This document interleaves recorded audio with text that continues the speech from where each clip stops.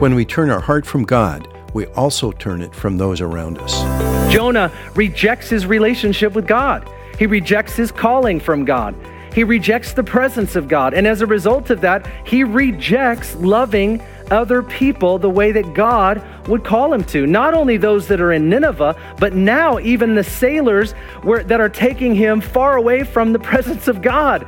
Jonah is affecting so many people, and he simply does not care. And that's what indifference will do in our lives as well. Welcome to today's edition of Ignite Global Radio. Ignite features the Bible teaching of Pastor Ben Dixon, who serves as lead pastor of Northwest Foursquare Church in Federal Way, Washington. God is everywhere, and He knows everything. Today, Pastor Ben continues his Jonah series and shares how it was impossible for Jonah to run away from God. And when he tries, there are great consequences, not only for him, but for all the people around him. We're probably familiar with the story, but have we, like Jonah, fallen asleep? Do we need to wake up to the things God is calling us to? If you'd like more information about Pastor Ben and Ignite Global Radio, head over to our website, igniteglobalradio.org. And if you need to leave early, subscribe to our podcast so you can listen to this message anytime and share it with a friend. And while you're there, take a look at the two books Pastor Ben has written, Hearing God and Prophesy. Now here he is with this message, Asleep in the Storm. Today, my sermon is entitled, Asleep in the Storm, and we're going to be looking at Jonah chapter 1 and verse 4 through 9, but I want to read to you, before we do, I want to read to you that entire passage, verse 1 through 8, because as we go through the book of Jonah, I believe that the book of Jonah is widely known, but it's not widely understood. Jonah chapter 1, verse 1, the Bible reads, "The word of the Lord came to Jonah, the son of Amittai, saying, Arise, go to Nineveh, the great city, and cry against it, for their wickedness has come up before me. But Jonah rose up to flee to Tarshish from the presence of the Lord. So he went down to Joppa, found a ship which was going to Tarshish, and he paid the fare, and he went down in to go with them to Tarshish from the presence of the Lord." Now you'll remember I talked about how Joppa was not very far from where he was, and Nineveh was potentially 500 miles away, while Tarshish was about 2,500 miles away. And the idea there is that Jonah is trying to flee from the presence of the Lord as far as he can possibly go. And so he finds a ship, pays a fare, and he gets on that ship, and he is trying to hide, he is trying to run, but there's nowhere that he can actually hide from the presence of the Lord. And the Bible continues to share with us, "The Lord hurled a great wind on the sea, and there was a great storm on the sea, so that the ship was about to break up. Then the sailors became afraid, and every man cried to his own God, and they threw the cargo, which was in the ship, into the sea to lighten it for them. But Jonah had gone below into the hold of the ship. He laid down and he fell asleep. So the captain approached him and said, 'How is it that you are sleeping? Get up, call on your God. Perhaps your God will be concerned about us so that we will not perish.' Each man said to his mate, 'Come, let us cast lots so we may learn on whose account this calamity has struck us.'" The casting lots was, in our world, it'd be like flipping a coin. So they cast lots, and the lot fell on Jonah. And they said to him, "Tell us now, on whose account has this calamity struck us? What is your occupation, and where do you come from? What is your country? From what people are you?" And he said to them, "I am a Hebrew, and I fear the Lord God of heaven, who made the sea and the dry land." Here's the story. God tells Jonah to go to Nineveh and cry against it because of their wickedness. Jonah goes the other way, as we've already talked about. He flees the word of the Lord, and in his mind, he's attempting to flee the presence of God. And we know this is just not possible. We cannot actually hide from God. We can avoid God, but it's not actually possible for us to hide from him. We can pretend like we don't hear him. And I think maybe Jonah thought that his movement would somehow change what that moment was all about, that his disobedience could maybe in his mind be covered up. The things that he had decided to do, he's actually not just hiding from God, but he's hiding from the very fact that he's being disobedient and rebellious. And see, here's the thing. God's not trying to test Jonah per se.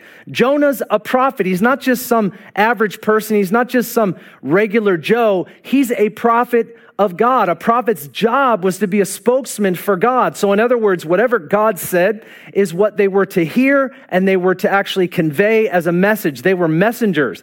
They weren't to come up with their own opinions, their own views, and their own version. They were simply just to share whatever God told them. And so it's just obvious that when God speaks to Jonah, no matter what the message is, no matter where it is that he's supposed to go or whatever the mission is, that Jonah's job is actually just to do what God told him to do. And so God's not messing with Jonah. His expectation is very realistic, him being a prophet.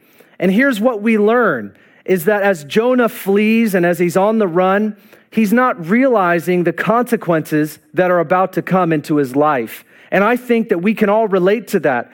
When we choose to separate ourselves from the Word of God, we run from the presence of God, we run from the clear Word of God in our lives. We may not realize that there's going to be consequences, but we can all acknowledge in this moment right now that there will be consequences. He is the maker of heaven and earth. It is all about God in this life. He made us. He knows what we're designed to do. He made us for relationship with Him. And when we're in relationship, when we're in alignment, when we're in covenant, when we make a decision to do our own thing and to go our own way and to somehow suppose that there won't be consequences, it's just ridiculous, because we will have consequences. And that's actually what we're seeing. When Jonah sinned, many things were released. And what I want to do with you with this time today is I want to share with you just 3 things that I see that were released as a result of Jonah's sin. Now, it may not be the most popular message during this series, but it's certainly one of the most important, because sin has consequences. And that really is what this is all about. Jonah was asleep in the middle of a storm when he should have been awake. The first thing that we see here from this passage is that Jonah's sin released a great storm. Look at verse 4. It says, God sent a great storm on the sea so that the ship was about to break up. Now, this was not just some regular storm. These fishermen, these sailors, this captain of the ship, they're used to storms. They've seen them many, many times. But this is a storm that made them scared. This is a storm that actually says that the ship itself was about to break up. It was going to cause damage to the ship. And so this is a very serious storm. And guess what? God is the sender of this storm as a result of Jonah's rebellion. What do we learn from this very fact that God Himself is the sender? Well, first we learn that our sin and disobedience brings about consequences. And in this case, it's actually a physical storm. And it wasn't typical and it wasn't normal. This was a very devastating type of response. This was a very devastating storm. And this might confuse us, because we often ask the question, why would a loving God release a storm onto Jonah's life and against the boat and the sea that would obviously affect other people? And this is always the question that we tend to ask. We tend to ask, why would God do this? And we most often hold God's character in contempt.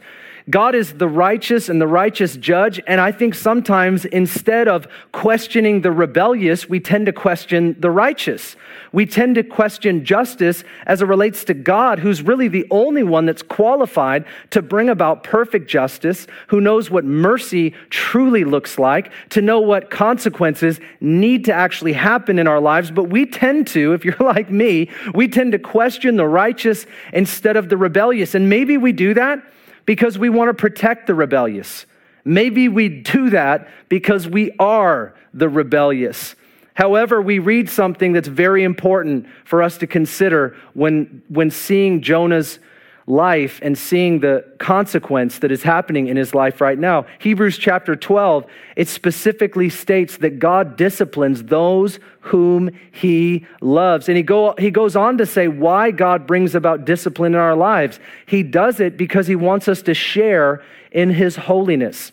Hebrews chapter 12, God wants us to share in His holiness. And in order for Him to bring about something of that in our lives. He has to bring about discipline. Now, we question why God would do this and why God would do that because we're often going through it and we're trying to reason from a human's perspective because that's really all that we have. But we're not God, and we need to trust that when God brings about consequences in our life, according to Hebrews chapter 12, it's because he disciplines those whom he loves. He's treating us like children. And this is not harsh, and this is not unjust and unrighteous of God to do that. It simply just is what it is, and it is what he needs to do in our lives to bring about his holiness, which we certainly want.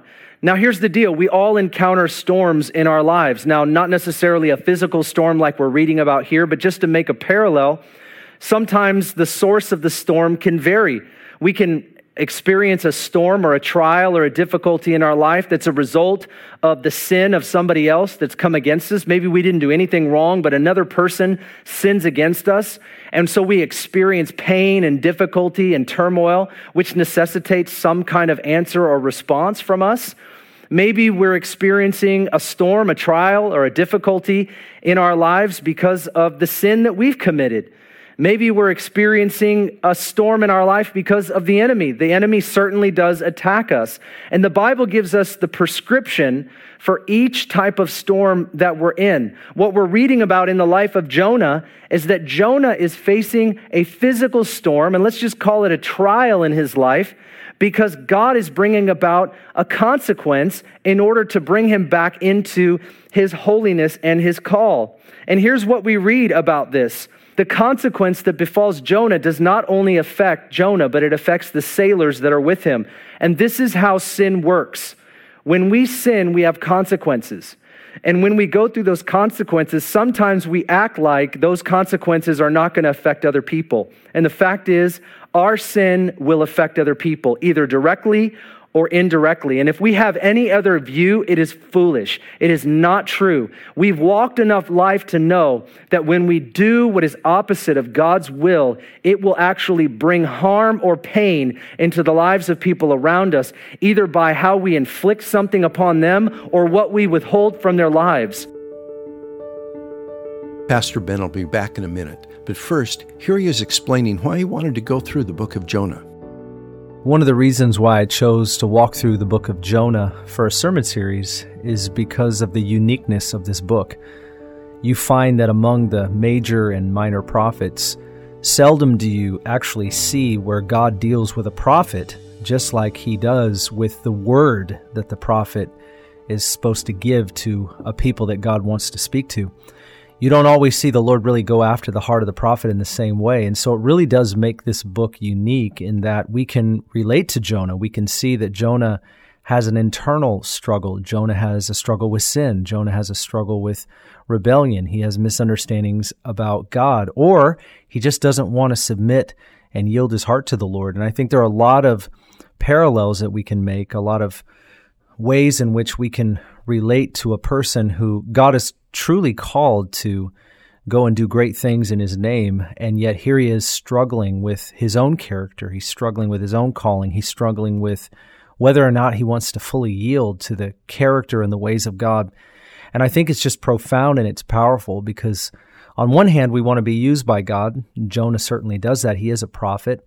But on another hand, God is transforming our hearts so that our usefulness to him is not merely what we say or what we do, but it's also the character that we do it in. It's the way in which we do it. It's the way in which we say it.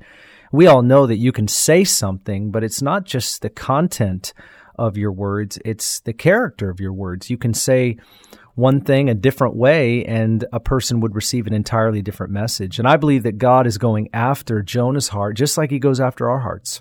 God is wanting to use Jonah just like he wants to use us. And so here we have this picture of this person that God puts on display and shows us in a very similar way that he constantly and consistently is going after us in our own hearts, and he's also going after our usefulness in his hands. And so this makes the book of Jonah really powerful, especially when you consider the historicity of the book. You'll see that Jonah has a real problem with the Assyrians, and that really is the city of Nineveh is the capital of the Assyrian Empire, or at least that's what most scholars believe. And they have mistreated the Israelites for many years. Jonah knows this. He's actually prophesied against them in the past. Jonah wants judgment for them, but he does not want to be a part of the mercy that God may give towards them. And this is part of why he runs. And so you have this person on the run, and in reality, he's not really on the run from just the calling of the Lord or not wanting to share his word. He doesn't want to be a part of their possible repentance and restoration. Why? Because they've completely misused and abused his people. And so this is really what we're faced with as well. Are we going to be people that are going to follow the word and the ways of God, or are we going to do whatever the flesh wants to do? Are we going to get angry and run the opposite way? Or are we going to be a part of God's plan, his unfolding plan for all people, even people that offend us, even people that affect us, even people that have done great harm to us? God gives a legitimate opportunity for everyone to repent and come to know him. And that truly is the message of Christ. We see that found in the book of Jonah. So I believe it's powerful, it's potent, and as we study it together, I believe God will actually transform our hearts if we give ourselves over to him. Thanks, Pastor Ben. Now, let's get back to his message, Asleep in the Storm. Have you ever thought about it this way? That when we sin, we are preoccupied with whatever has taken us. We are preoccupied with whatever pathway that we've chosen to follow. And as a result of it, we are literally withholding the righteousness that we are called to bring into people's lives. See, we're not considering the lives of others. We're not giving the blessing. We're not bringing about the righteous behavior that's supposed to bless the people in our lives. When we're at our best, when we're flowing in the Spirit, when we're exercising what God has given to us, when we're releasing the fruit of the Spirit, the gifts of the Holy Spirit, generosity, forgiveness, mercy, all that comes from God, that happens because we're in connection with God. We're aligned with God. But when we're preoccupied with our sin, it releases consequences over our life. And at base level, the very minimum consequence that we experience is that we withhold the best of what God has called us to bring into the lives of other people. And maybe we think, well, my sin doesn't affect anybody else. It's personal. At very minimum, it withholds the righteous behavior that Christ wants to reveal through us to other people. And maybe we've never thought about it that way, but that certainly is the case because Jonah is not acting like a prophet in this moment. He's acting like something a whole lot different than that. The sailors are in the boat with Jonah. They're crying out to their gods. They're facing possible death. And we so often can have these types of experiences. We're in the middle of a trial. Maybe that storm is a result of our personal sin, and everybody else around us is living in this chaos, or they're going through their trials, and we're literally not a minister to them at all. It's very clear that the great storm is not enough for Jonah to repent because he hardens his heart. Well, the second thing literally builds upon that we read about from this passage, and that is that Jonah's sin released personal indifference. In verse 5, Jonah goes down into the bow of the boat and he promptly falls asleep. He's fleeing from the presence of the Lord. A great sea is threatening the boat and the crew, and Jonah finds this to be the perfect moment, the perfect opportunity to go down into the bottom of the boat to try to hide himself further from now the consequences that are befalling him as a result of fleeing, as a result of running. He finds that to be the greatest moment to further hide and just fall asleep. It actually says that he falls into a deep sleep in some translations. And here's what we find. Indifference may not describe fully what we see here, but it's a good word to help us feel what is happening in this moment. He is indifferent to the people that are all around him and what's about to happen to them. The boat is about to break. People might lose their lives. See, he may not care if he loses his life, but now he's moved to a place where he doesn't care if anybody else dies. And that's literally the progression of sin. It erodes our perspective. It erodes our understanding. It erodes our compassion. It erodes our otherliness, where we would simply be able to care for and look to helping other people. You know, I was thinking about Mark chapter 12 when Jesus is questioned about what the greatest commandment is. And Jesus responds, we all know this, the great commandment. He says, love the Lord your God with all your mind, heart, soul, and strength. And then he says, love your neighbor as yourself. And I was thinking, what if you reverse that? If you don't love the Lord, are you really going to love your neighbor? And here we have this picture of Jonah. Jonah rejects his relationship with God. He rejects his calling from God. He rejects the presence of God. And as a result of that, he rejects loving other people the way that God would call him to. Not only those that are in Nineveh, but now even the sailors that are taking him far away from the presence of God. Jonah is affecting so many people, and he simply does not care. And that's what indifference will do in our lives as well. Indifference is where we literally do not have an interest, we don't have a concern, and we don't have a care for what's going on in the lives of other people. Maybe you remember in Mark chapter 4 and verse 38, where we read about Jesus being asleep in a boat in the middle of the storm. Jesus was facing a storm that potentially was from the enemy. It certainly wasn't a result of Jesus' sin. He never sinned. Jesus is promptly asleep. The disciples are freaking out. They wake Jesus up. Jesus gets up. You know the story. He rebukes the winds and the waves, and it says that the disciples are terrified. They say, what manner of man is this that even the winds and the waves obey him? See, they got too comfortable with the Son of God who was in their boat. They thought they knew who Jesus was until that moment, and Jesus has compassion on them, and he releases. He just speaks peace to the storm. I believe it was a storm of the enemy. Jesus obviously is not experiencing this because of himself, but Jonah is a whole lot different than what we read about in Jesus' life in Mark 4:38. What we read about in Jonah is Jonah sins, he receives a consequence, he's in the middle of a physical storm, and he hides from it, and he doesn't care whatever happens. That's what indifference does. Jesus is the exact opposite of Jonah, and it's a very important parallel for us to make, realizing that there's a massive contrast, a massive difference. Which one do we want to be like?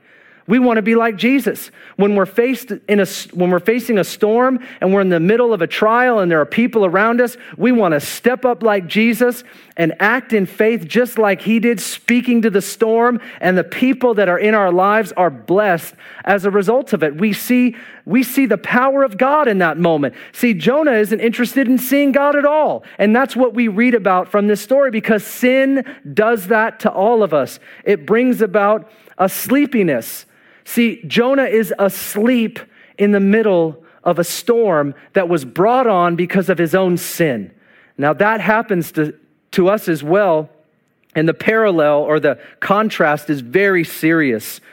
I actually think that this gives us insight to what it's like for any of us that might be sleeping Christians. Maybe we're sleepy Christians. We're asleep instead of awake.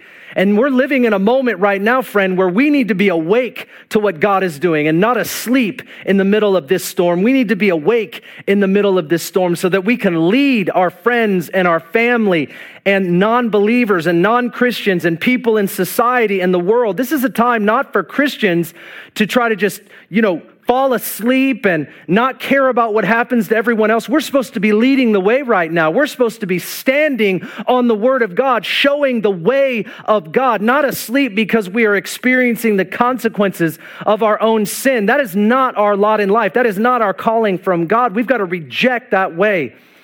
But I wanted to share with you what it looks like when we're a sleepy Christian. Maybe this is a diagnosis of what it's like for us when we actually give ourselves to what we read about in Jonah's life.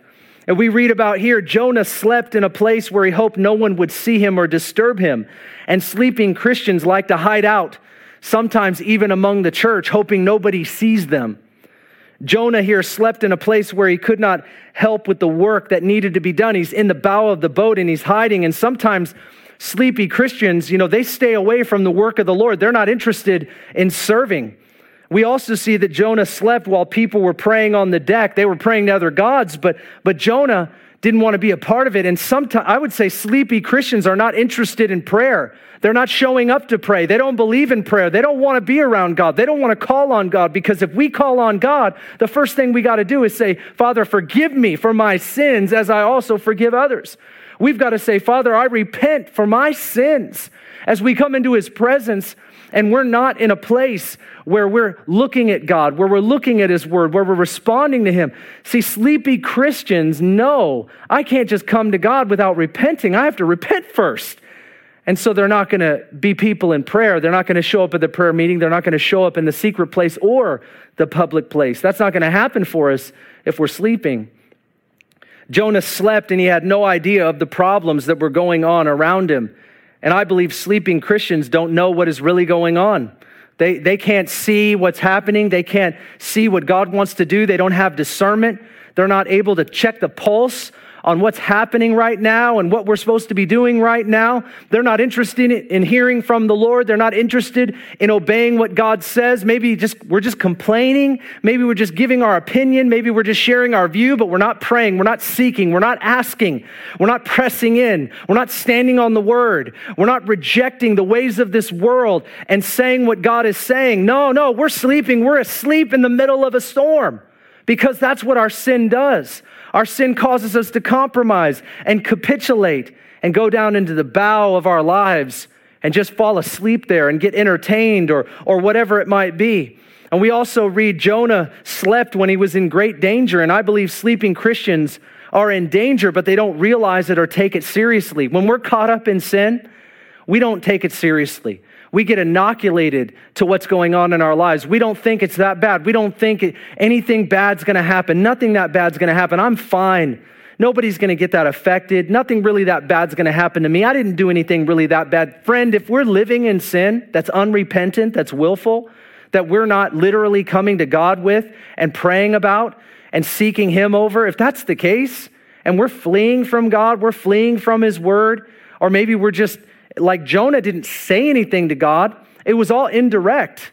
It was a reaction. It was a response, but he spoke a lot louder with his actions and not just his words. But when that's the case, we don't take the consequences very seriously, like nothing bad's going to happen. We also see Jonah slept while the non-Christian, we're just going to say, or the non-believer needed him. Sleeping Christians snooze on while the world needs our testimony. They need the gospel. We've been talking about that on Wednesday nights. We've been sharing about how the world needs us to speak up. You know, in Acts chapter 1, verse 8, this is where Jesus, right before He ascends to be with the Father, and He shares with His disciples right after they ask Him, is it at this time, Lord, that you're going to come into your kingdom and we're going to rule and reign with you? And He says, nobody knows the day or the hour, but you shall receive power when the Holy Spirit comes upon you, and you shall be my witnesses. And that's an interesting word, the Greek word martyrion. It's about one who suffers. It's about one who literally is, not just does something, but is something. We don't witness, we are witnesses. Our life is meant to be a living piece of evidence to who God is and what God has done. Jesus rose from the dead, and because of the way we live, we point to a risen and living Savior. The Bible says we are witnesses. And here's the thing, we're looking at Jonah right here. Is he a witness of Yahweh? Is he a witness of God in the middle of a storm, in a difficulty, a trial? People are about to lose their lives. He's saying nothing. He's doing nothing. He's caring about no one. Listen, if we're asleep in the middle of our own storm, if we're sleeping when we should be seeking, if that's the case right now, then we are not witnesses. It's almost like a witness that doesn't show up on the stand. Can you imagine that somebody, God forbid, but somebody got murdered and there was a person that was an eyewitness and they had the testimony to set this person that's accused. Somebody is wrongfully accused. They're innocent, but a person says, well, this person did it, and they didn't. And we're the one that carry the testimony to say, no, this person didn't do it. Somebody else did. But if we don't show up and sit on the stand and be the witness, that person is going to remain guilty and not go free. Can you imagine that we actually have the ability to bring about justice because of what we're carrying, because of what we could say, because of what God's put in our lives, but we don't show up? See, that's what Jonah's doing. Jonah has the ability to call on the only true God. He's the one that brought this on to begin with, but right now he could repent. He could give his life. He could turn right here and right now, and he's sleeping. And this can happen when we're asleep. When we're asleep, we're sleeping instead of seeking. Other people will be harmed directly or indirectly. We are witnesses. We need to take the stand. so that other people can get set free of their shackles and their shame and walk in the light as he is in the light. When we live in our sin, indifference will surely set in. Come on, you were waiting for a rhyme, and I just gave you one. You're welcome. Are we asleep in the storm that we are facing right now? Are we running from what God is saying and what he's calling us to do, and as a result, becoming indifferent to the pain that's all around us? See, listen, God has called us to be the body of Christ. We are the functional part of what he wants to do in the world, that we are literally moving about, touching the lives of other people, bringing them into the family. But if the body is just dead and laid out on a stretcher and isn't moving and isn't doing anything, then we are not taking up our place and bringing love and life and hope into the world that God has called us to be a part of, but to do so in a way that represents him. Indifference has a way of bringing apathy, and this sort of apathetic way where we become something other than what we are. It distorts who we are. It makes us something other than, and this is not where we want to be. We also read from this passage that Jonah's sin released confusion in others. In verse 6, we read about where the pagan captain comes down and asks him, "How are you sleeping right now?" I just want to see how this got said. How are you sleeping in the middle of this? Don't you love it? Listen, it's amazing how a pagan captain has to come to a prophet of God and say, how in the world are you behaving like this? How is this where the posture, the place that you've accepted in the middle of this storm? How are you even doing this? That's the question that the captain asks because he's confused. Why Jonah isn't concerned about his life or the life of others. The people on the ship, it says they cast lots and it fell on Jonah, so they began to question him rigorously. It's confusing why Jonah would bring trouble upon the people instead of blessing. It's confusing why those who worship other gods have to call out the one who worships the only true God. And I think this picture is familiar for us today as well, being Christians. People are confused why Christians don't look like or sound like or act like the Christ.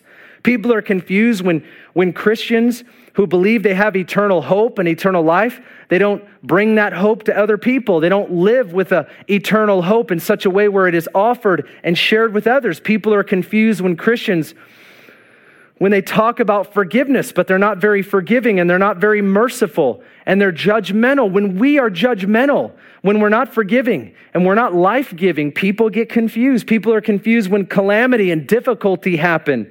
And Christians seem to care more about themselves when they preach that Christ is all about loving the world. It's confusing. It's mind-boggling. It's baffling. Friend, here's the thing. Now, I'm going to capitalize on this pandemic that we're in right now because none of us have ever been here before. And maybe you're tired of hearing it, but I'm not, because we need to learn every lesson that God has for us right here and right now. And whatever God wants to teach us, we have to have ears that hear and eyes that see.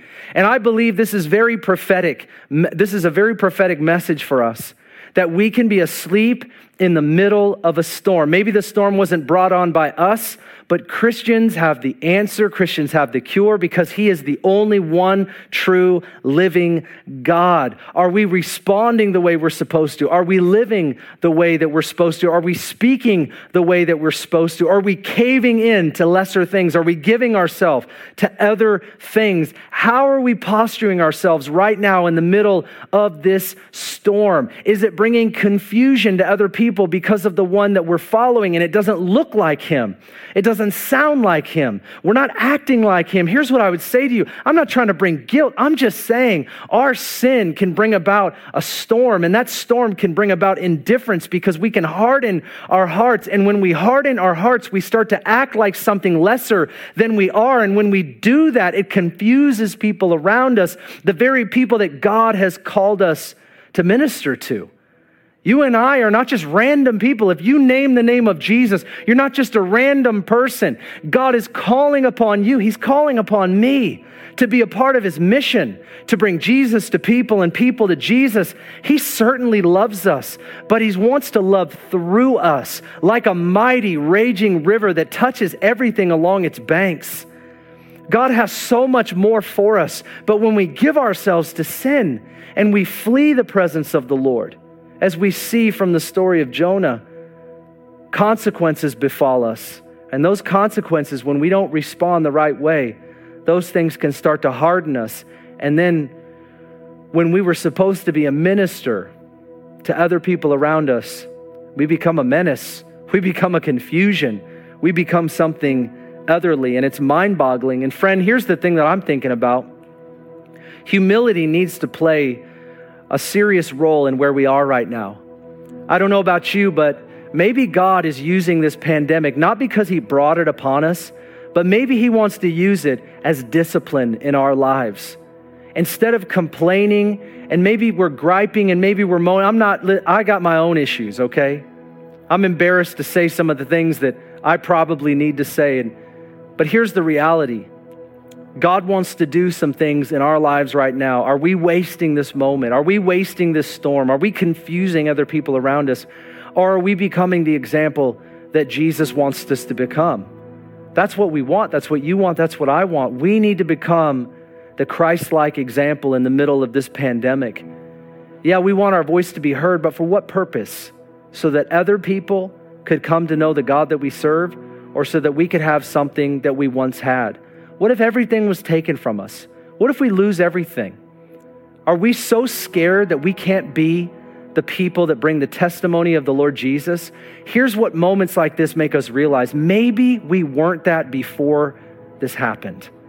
Maybe we were not people that were living pieces of evidence. Maybe we were not people that were seeking the justice of others. Maybe we were not people that were bringing Jesus to people and people to Jesus. Maybe we were not generous. Maybe we were not kind. Maybe we were not loving. Maybe we were not those that looked like, acted like, and lived like the Jesus Christ that we are following. Maybe that is the truth, and God wants to discipline those whom he loves because we are legitimate children. He wants to prune us. He wants to purify us. He wants to set us free from selfishness. And in our freedom, we choose to give our freedom away. And we say, for the sake of Jesus Christ our Lord, because it's all about him. And my life can be only found in him because that's what it's all about. Maybe we've lost something, or we could have just lost sight of it.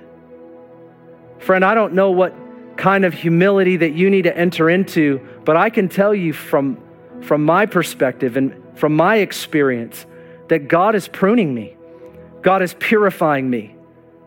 And I care about our country. I care about our rights. I care about all that stuff.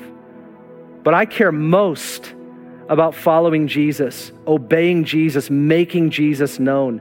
And if I'm in the middle of the storm and everyone that's looking around me is wondering what the heck I am doing, God wants to do something serious and something deep in our lives.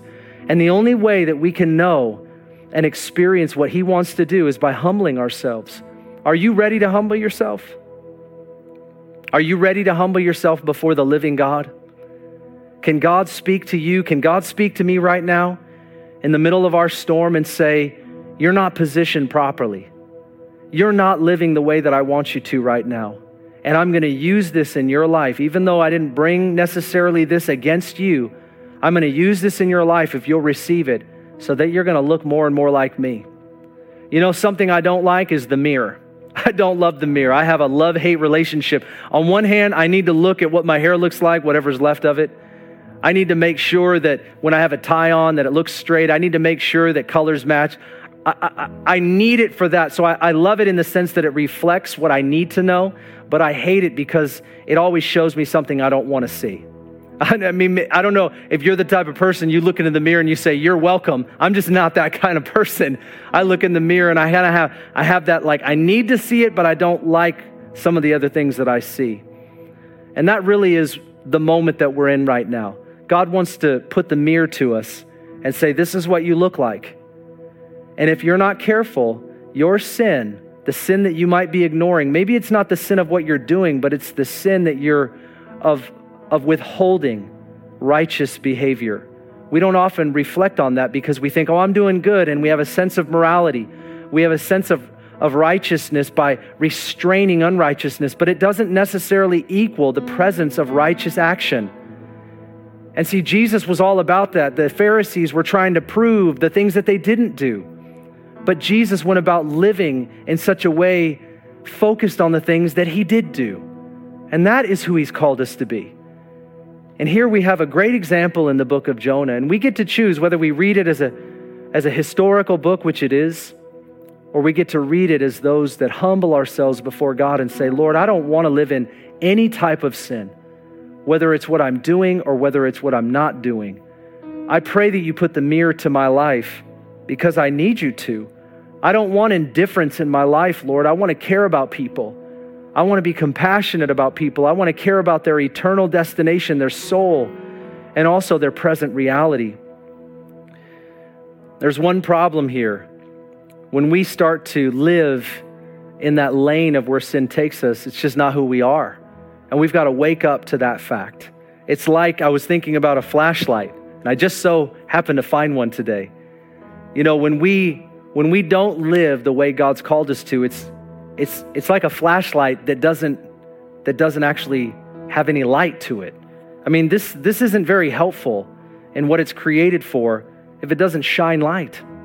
It needs to shine light. That's why we buy it. That's why we use it. That's why we have it. But if this didn't shine light, then it would be in a drawer somewhere, collecting dust, never used. Is that our life? Is our life like a flashlight that just doesn't work, that's run out of batteries, that's in a drawer somewhere, that's never useful, that's never called upon, that's never trusted in, that's never relied on, that's never asked of anything? Is that our life? Is our life a flashlight that doesn't work, or is our life like a flashlight that works, that shines light in the darkness? That's what we need right now. We need to be light in darkness. God is calling you and God is calling me to be his heavenly light in the midst of the storm. It's not time to be sleeping. It's time to be seeking. It's time to be seeking right now. Father, we thank you that in this moment you call us to rise up.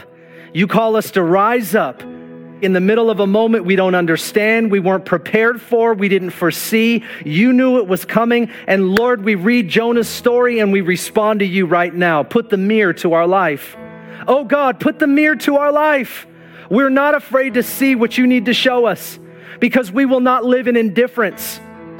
We will not choose to actually not see what's in front of us right now. Lord, you want us to put our hand to this world. You want us to make a dent. You want us to push back darkness. You want us to shine the light of Jesus Christ. And so, Lord, we come to you and we repent for our sin of indifference. We repent, Lord, for sleeping when we should be seeking you, when we should be praying. We've been sleepy Christians, and God, we say no more over our church, over this region, over the Christians in this area, in our home. We say no more. We deny, we renounce, and we reject the sin of indifference, the sin of apathy. We reject it right now. We declare war on it in Jesus' mighty name. Lord, may you not have to send a storm to us to put that mirror in front of our lives. We just pray by your Holy Spirit that you would show us where we are, God, because you want to bring us far beyond what we could ask or think. But you need our yes, and you need us to humble ourselves. And so right now we do that. We humble ourselves. We need you. Thank you, God. Would you right now just say to the Lord that you need him? You need him to show you where you're at. You need him to help you to repent. We need God. We can't just keep on going the way that we've been going. We're all on pause. We've got to turn. We've got to turn about and say, Lord, maybe I wasn't where I need to be. Will you show me that? By your precious Holy Spirit, will you make me the light that shines in the darkness? Confess it to him. No excuses. No getting out of it. No, nothing of the past works anymore. Things are stripped away from us. And that's okay. It's okay, because God knows exactly what to do. We cannot be asleep in the middle of our storm. We're learning from Jonah today. As I was praying, I received some prophetic words, and before I share those, our prayer ministries pastor, Darby Mack, she shared with me some words of knowledge that she received, believing that God's going to bring about healing. And the first one was, somebody has pancreatic cancer. Maybe that's the diagnosis that you've just received, or maybe that's what you're facing. And so we speak over you right now in Jesus' mighty name. We cancel the diagnosis.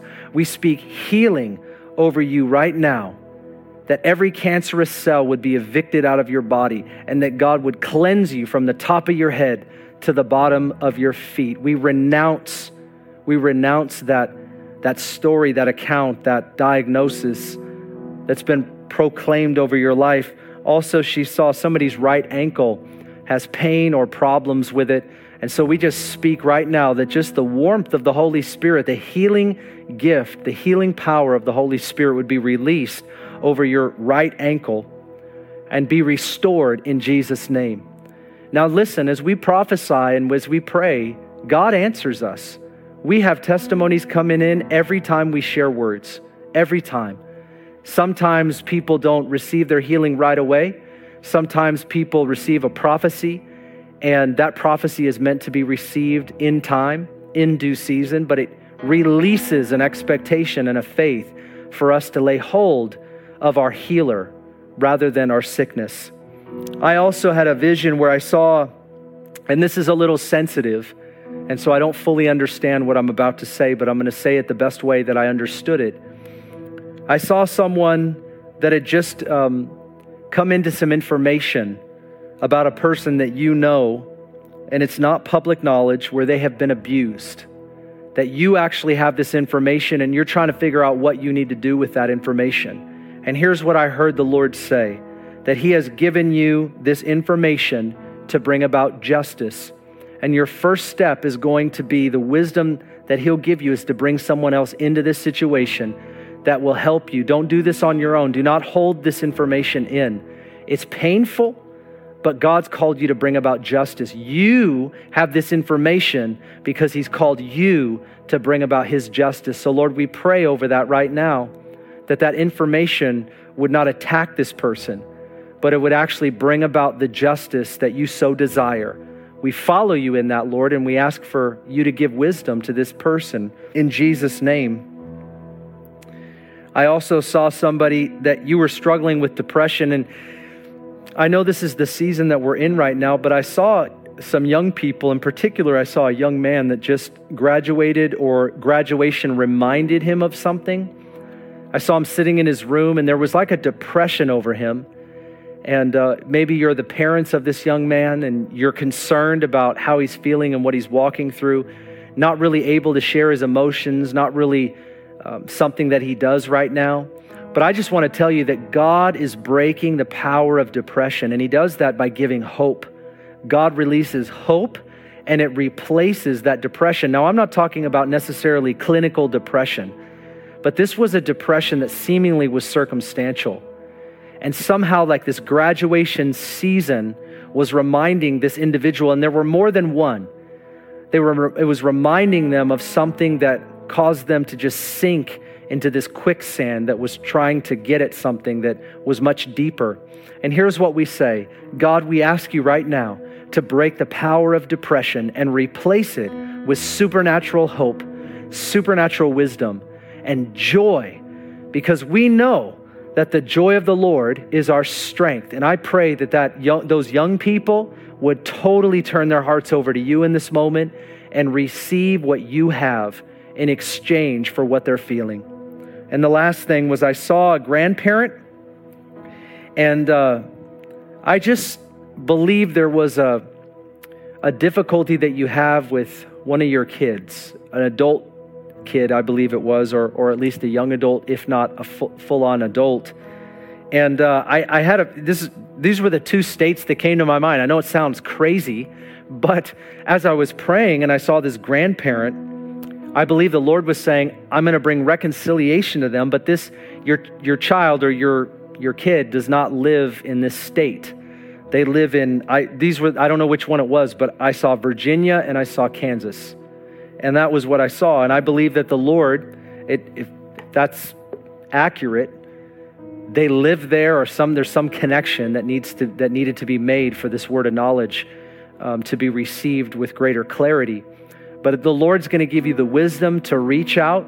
The Lord's going to give you the wisdom to restrain things that could be said, maybe even should be said. He's going to give you wisdom to navigate that relationship. And we prophesy reconciliation that doesn't just come by what you do, but it comes by what God will do. As we lay hold of His promise together, He may ask you to do something, but God will do something in response. He puts His super on our natural. When we exercise what we can in the natural, God responds spiritually to that. Natural acts of faith bring about spiritual results. Remember that.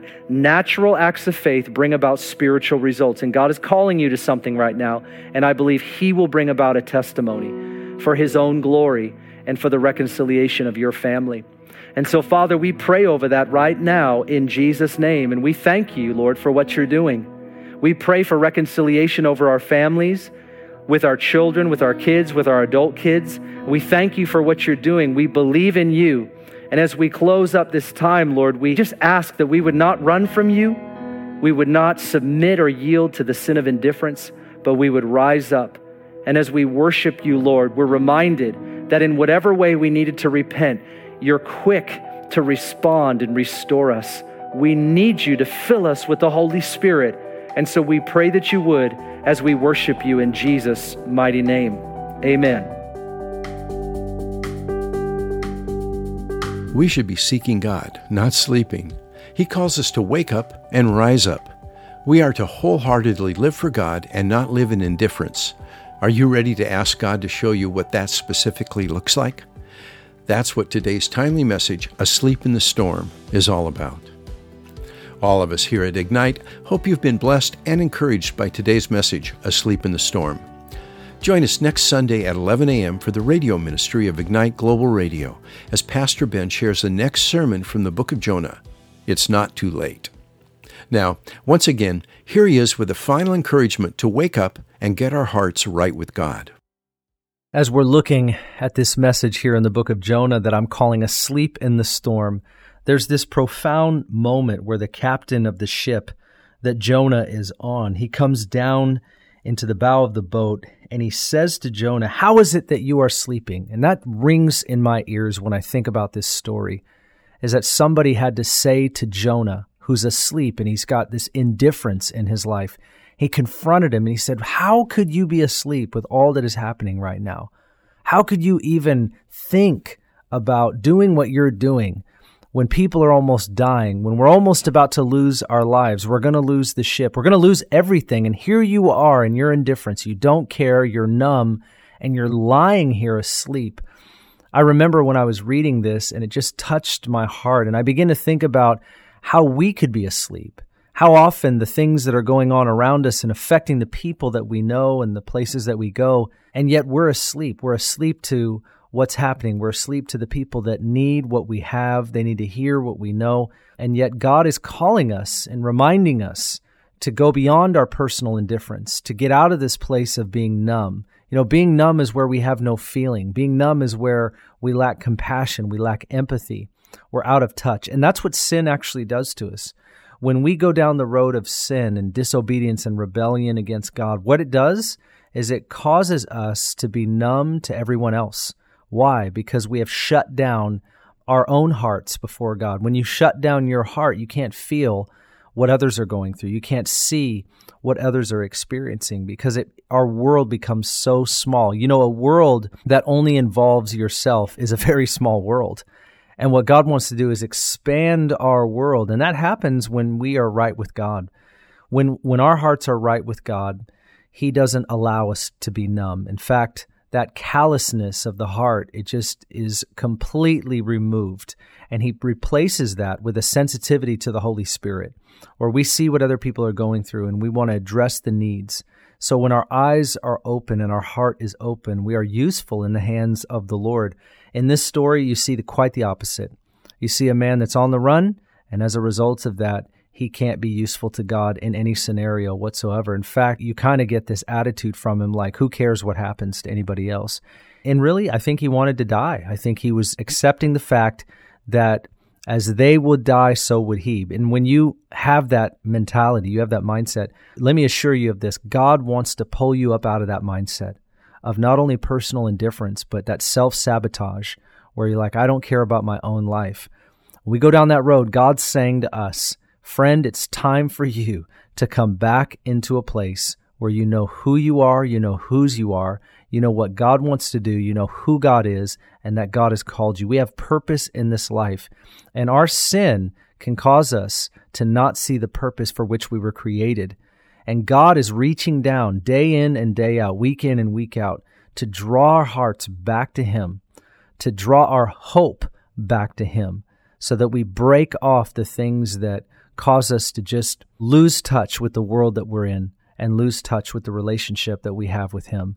Maybe you're in a place right now where you're saying, Pastor Ben, I need to hear the voice of God again. I need to sensitize my heart to the Lord again. I'm asleep in the storm. There's so much going on around me. I don't even care right now. If that's where you are, look up to the Lord. That's where your help comes from. God will touch your heart. God will fill you with the Holy Spirit. God will strengthen you in His Word. God will give you what you need. Whatever you lack right now, look to God and He will give you what you need. All you need to do is ask Him and receive.